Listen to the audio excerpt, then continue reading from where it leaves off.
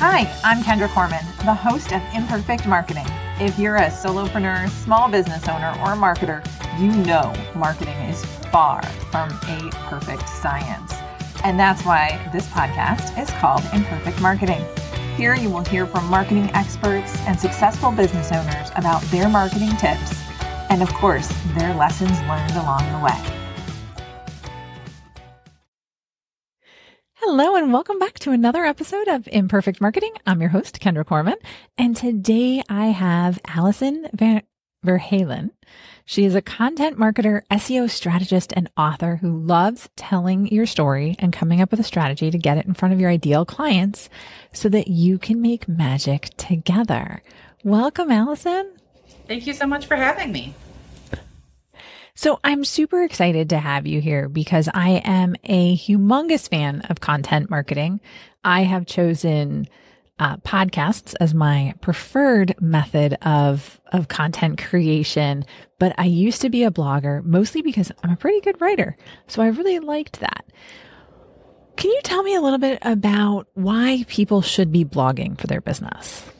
Yeah, well, so many reasons. It's like, where to begin? First of all, SEO, which for those of you who don't know, stands for search engine optimization. I like to talk about it as making Google your friend so that Google will show you to the people who are looking for you. And Google looks at the content on your website, not just the keywords and everything. Those are important too, but also how much content is there, how much of it is relevant to one thing versus another thing, as well as how up to date is it. Google assumes that the more recent content is more relevant because we live in a world that's constantly changing. And so, of course, the older stuff, it can be still relevant, but it is more likely that the newer stuff is going to be more relevant. So from an SEO perspective, blogging is absolutely essential, as well as, the real life people who find your website. A lot of the time, they're going to go straight to your blog to figure out make sure you actually know what you're talking about, as well as to get a little more information on what it is that you do, the value you provide to your clients, why they should want to work with you, especially if you're in a B2B industry or professional services. On average, people are going to go through, I think the average is like 5 to 7 pieces of content before making a buying decision, and they go straight to your blog for that. It's also a great way to educate your clients because we all get those people who think they know everything about what we do, and we have to sit them down and go, no, actually, that's not how it works. If they read your blog first, they're already educated and pre-qualified, so you don't have to deal with those conversations. And if you do have to deal with those conversations, you can say, actually, here's a whole article that I wrote about this. You can check that over on my blog. Here's the link. It makes it super quick and easy for both of you. So those are some of the biggest reasons people should be blogging for their businesses. I love them. And I love the education reason. Again, yes, of course, SEO being found, really important, but also being able to provide value for your audience. That ups the know, like, and trust factor because they're able to see what you have to share about it, and you doing that with them in a free manner where they can help themselves digest the content and figure out where they want to go next. Absolutely. Yeah. And now you've set yourself up as the thought leader in the industry. So they come to you for advice, and they're more likely to ask you questions about your job instead of telling you about your job because they have all these assumptions that they've gotten from elsewhere. Who only knows where that they got these ideas and assumptions that turn out to be completely false. So let me ask you a question. So I always tell people that there's really 2 schools of content of blog writing, really, is what I've told people in the past. And you're totally welcome to disagree with me because I'm totally good with that. One is the Brian Dean of Backlinko, and I think he's now SEMrush. But Brian Dean of creating really huge, long pieces that take time, not super frequent releases, but regular, we'll say quarterly, twice a year type things, but it's content that sets the bar for that topic, whatever that happens to be. And then there's the get out something every week. And again, it can be every other week type thing, but much more regular content that is maybe not quite as thorough as what Brian Dean has blogged about in the past through Backlinko. Yeah. What are your thoughts? I actually like a mix of those two approaches. I do think it's good to at least once in a while we call those the ultimate guide style posts that are, really long, really in depth, cover everything there is to cover. Yes, absolutely create those. It is hard, if not impossible, to create those on a weekly or even bi-weekly basis. So I am a fan of sometimes you cover a topic that's a little bit shorter and you only go 500, 1,000 words on that one. I do think you need to be blogging at least once a month, preferably twice a month, just to, again, gain Google's trust, keep Google's trust, make sure that the people who come to your website are not like, what, they haven't blogged in however long, in months, right? That doesn't do a lot to build credibility. So I do recommend blogging, again, at least once, preferably twice a month. But mix it up. Have some of those shorter posts, and then, you do want some of those really long, in-depth posts because, again, Google loves those. And that is a great way to, again, establish yourself as a thought leader in your industry. Okay, thank you. So let's talk about the best blogging platform to use. What do you recommend? I love WordPress. It is certainly one of the only ones, if not the only one, where you actually own your content. Some of the others like Wix and Squarespace, you don't actually own it. Like, yes, it's super easy, but you can't just...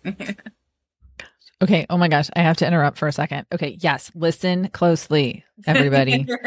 You do not own your content on Squarespace and Wix. You can't take it someplace else.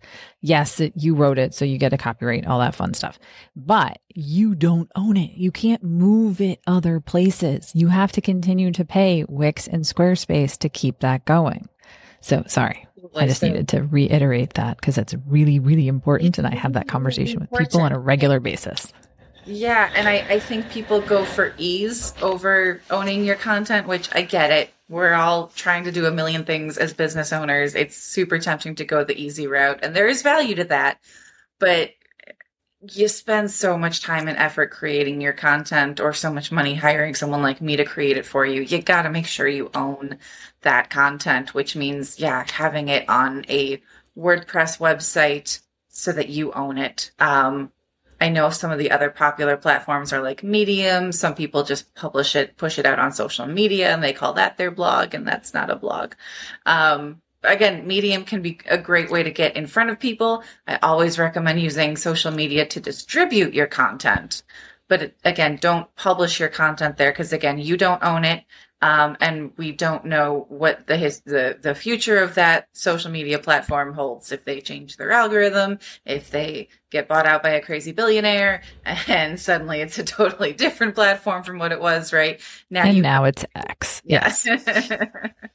Now you have no way to get that content back. So always own your content and have a few different social media channels where you can distribute it.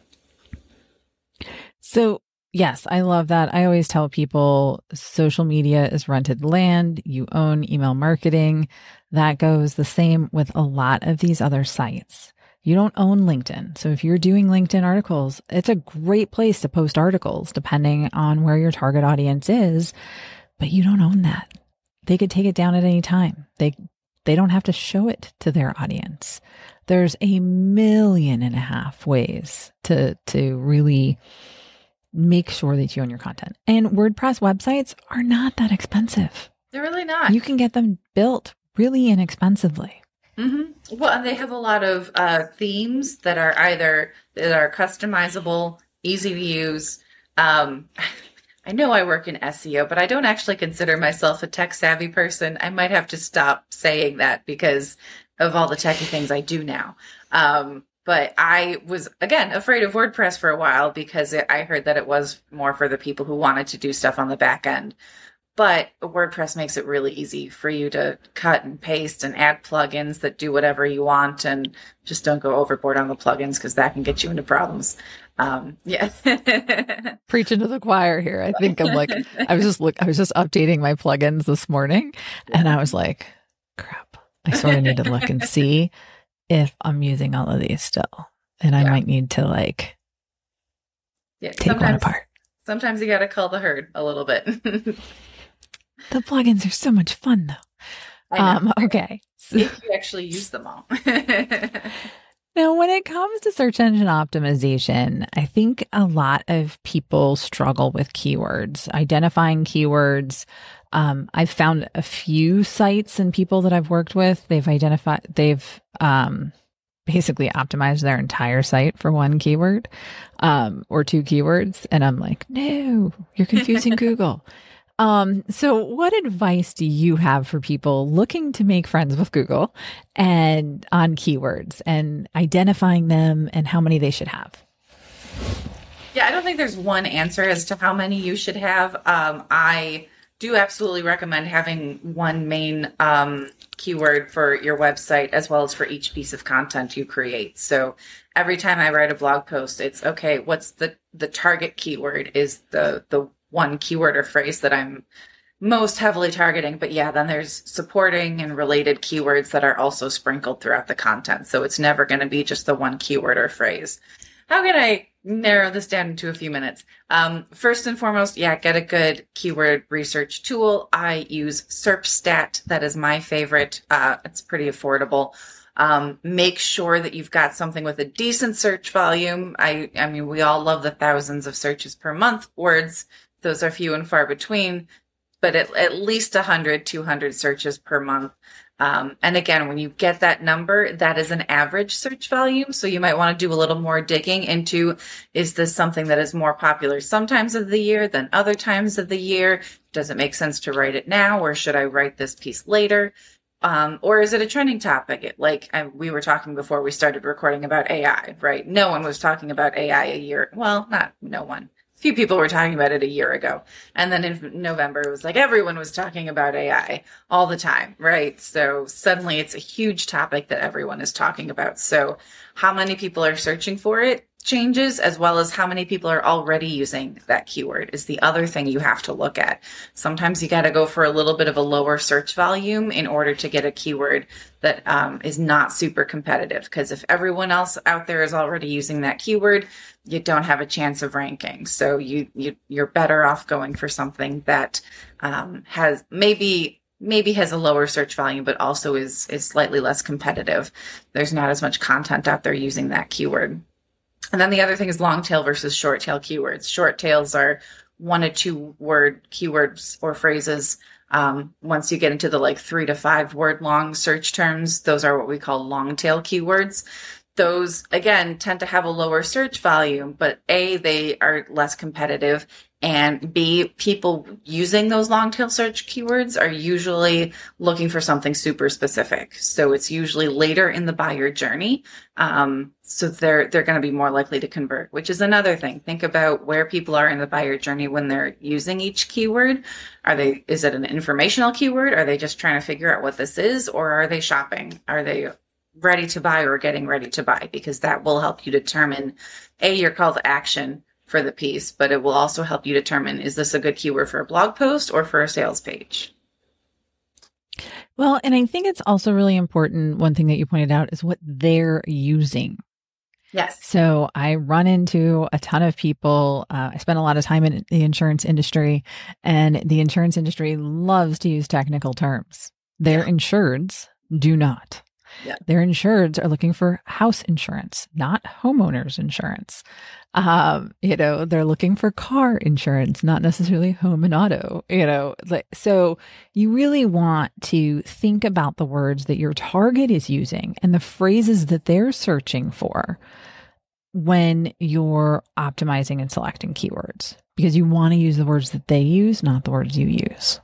Absolutely. Yeah. I write for a lot of attorneys, and sometimes they have strong feelings about using the word attorney versus lawyer. So my backup is always to go straight to the keyword research tool and go, are people looking for attorney or are they looking for a lawyer? Because you gotta have that data to back it up. It can't just be like, well, I like this term more. It's like, well, good for you. That's not what people are searching. Exactly. If you're okay with it just being for you, it's fine. Yeah, it can be there. Exactly. Okay. So I love that. Again, I think you really want to understand your audience, what they're searching for, and then go from there. If you don't know what they're searching for and you're not super clear on it, again, I'll tell you what I tell everybody is talk to them. Talk to your target audience and ask them questions. I was working on a product for content marketing and I was asking people, what do you call it? Well, once I started using the word content marketing, they're like, oh, I can't think of another word for it. Well, none of my target was using the term content marketing because they didn't really know what that was. They were using words like blog, podcast, things like that, the actual content itself, rather than an overarching umbrella. They really didn't know and were never typing in content marketing. So that's the other thing to keep in mind too is, so the keyword research tool can tell you what some people are searching. That's not necessarily going to be what your specific audience is searching. So as much as I love my keyword research tool and I use it all the time, there is no replacement for, just talking to your clients and your ideal prospects. Find out the words that they're using to describe what you do, because that's what they're going to use to look for you. Yeah, it's huge. It's probably the most important thing you can do. Mm-hmm. So what should people be blogging about? Because I think one of the biggest objections that I hear to blogging, well, there's two I hear regularly. Well, actually, I should say three. So one is I'm not a good writer, which I love. And I'm like, yeah, you're fine. The second one is that they don't know what to blog about or to write about. And then the third one is that they've been working on a blog for 6 weeks. 6 weeks was not enough time. Let me start there.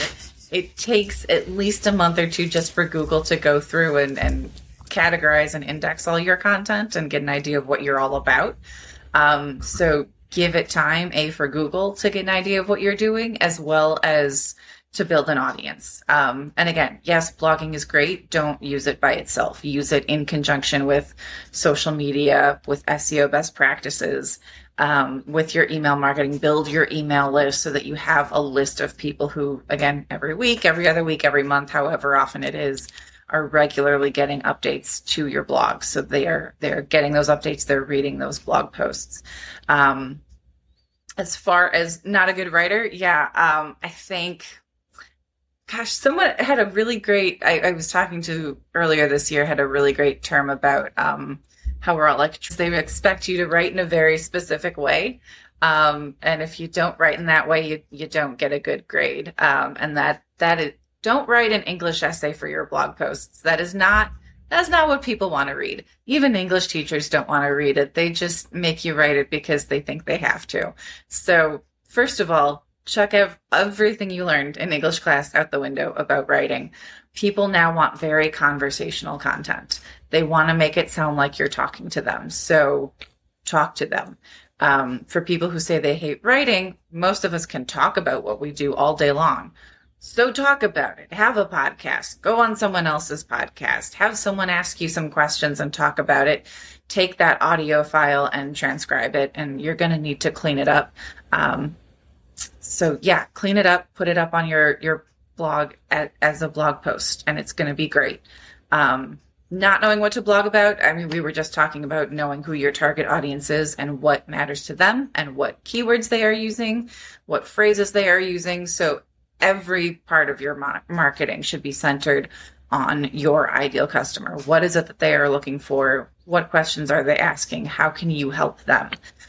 Your content, first and foremost, needs to provide value and to help them, so that, again, that's how you're going to position yourself as a thought leader in your industry and build that trust and that credibility, so that when they are ready to buy, they'll know to buy from you because you helped them. I think I answered. Value is at the core of all of it, right?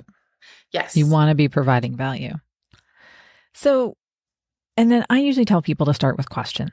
What are questions that people are asking you? What are your clients asking you? What do you wish your clients were asking you? Start there and answer those questions. I mean, there's an unending list of questions that you're probably asked on a daily basis. Start with those. So let's talk about this is one of my favorite parts about it, is the blog post goes live. All of our hard work is there, and it is now on the internet for everybody to find. Now, what do we do? Distribute it. Because again, publishing it is not the end. I know it's a lot of work to write and create and publish that blog post, and people go, ta-da, I'm done. You're not done. Again, Google will eventually categorize it and scan it and figure out what it's all about and hopefully give you a boost there. But help Google help you. And you can do that by, putting it out on social media, doing all the social media things. I'm not really a social media strategist, so talk to someone who is for that aspect of your marketing. I like to say I know just enough about social media to be dangerous. But put it out on social media, let people know that it exists, put it out in your newsletter, do all the things you need to do to build your email list so that people are actually getting it. Put it out into the world. It is not enough to just, and again, share it in real conversations. If you're emailing prospects back and forth and they don't understand something or they have objections, if you've got that blog post in your back pocket, you can say, oh, actually, I wrote something about this, so you might want to go check that out. That's over here. Which is the other great thing about having those, again, owning that content. You never know when a social media platform or medium is going to delete your content just because they feel like it, or because they thought that you did something that you didn't do, or you broke the rules without realizing it, right? You have no control. Or someone hacked into your profile and broke the rules for you. Yeah. And then we can talk about keeping your website safe too. That's a whole other conversation. But if it's on your blog, it's super easy to find. So, and use again and again and again. So don't be afraid. And I love that. One of the things I really like about that, and I'll use it to liken to podcasts, is I know a lot of podcast people that have playlists. Mm-hmm. You can basically create a blog playlist, for lack of a better term for it, right? A list of blogs that are relevant to a certain topic. You can drive people to category pages. You can really let them get as in-depth on a topic as they want, and you can leverage it in your, you can do a year in review, your top 5 blogs on this, or, hey, getting ready for 2024 planning.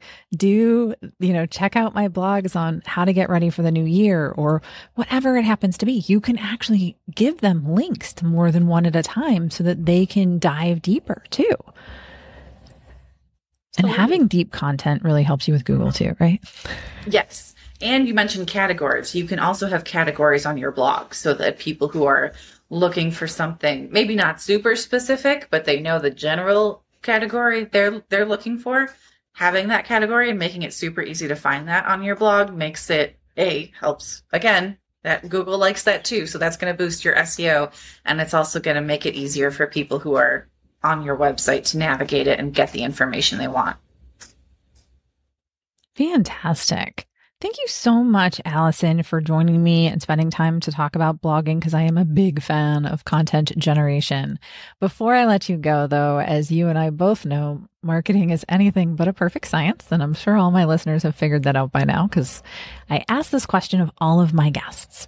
Since we're on the show called Imperfect Marketing, what has been your biggest marketing lesson learned? To not be afraid of the technology. Like I said, if you had told me when I started, because I did get started in this through the writing side and loving writing and got an opportunity to write blog posts. And I was like, what? I can get paid to write? Seriously? Yeah, sign me up. If you had told me then that I would need to learn SEO in order to pursue this, I would have been too intimidated to even try. Fortunately, tried anyway. Ignorance really is bliss sometimes, or into SEO. The more I did blogging professionally, the more I learned that you really can't do it without SEO and vice versa. For me, it started with keywords, doing a little bit of keyword research and finding out what people were and were not searching for, or searching for one word more than another. And I was fascinated. I actually thought it was really cool. So now, who would have thunk that now it would be one of my favorite parts of my job? So don't be afraid to do that research and to try those new things, even if you think it's not in your wheelhouse. And progress is always better than perfection. Yes. Get the content out there. You can edit it later. That's right? the beauty of the internet. I mean, people say stuff never dies on the internet. A, yeah, it dies all the time. But B, you can go back and change it and re-upload it, update it, republish it, whatever. It's never the final word. Well, thank you again so much for your time, Alison. I appreciate all that you shared about blogging. I hope that everybody listening, or watching on YouTube, got something out of what Alison shared. And if you did, I would love it if you would rate and subscribe wherever you are listening or watching. That always helps me out too. If you want to connect with Alison, we'll have a link to her website in the show notes, but you can visit that at avwritingservices.com, learn a little bit more about her and the services that she offers. So if it's something that you're not interested in pursuing and would like to outsource, Alison would be a great person to chat with to learn more about. Thank you again so much for tuning in. I totally appreciate it, and I hope you have a great rest of your day. Thanks for tuning in to another episode of Imperfect Marketing. Be sure to subscribe and visit kendracorman.com/imperfectmarketing to view the show notes of all my podcast episodes. See you next week, same time, same place.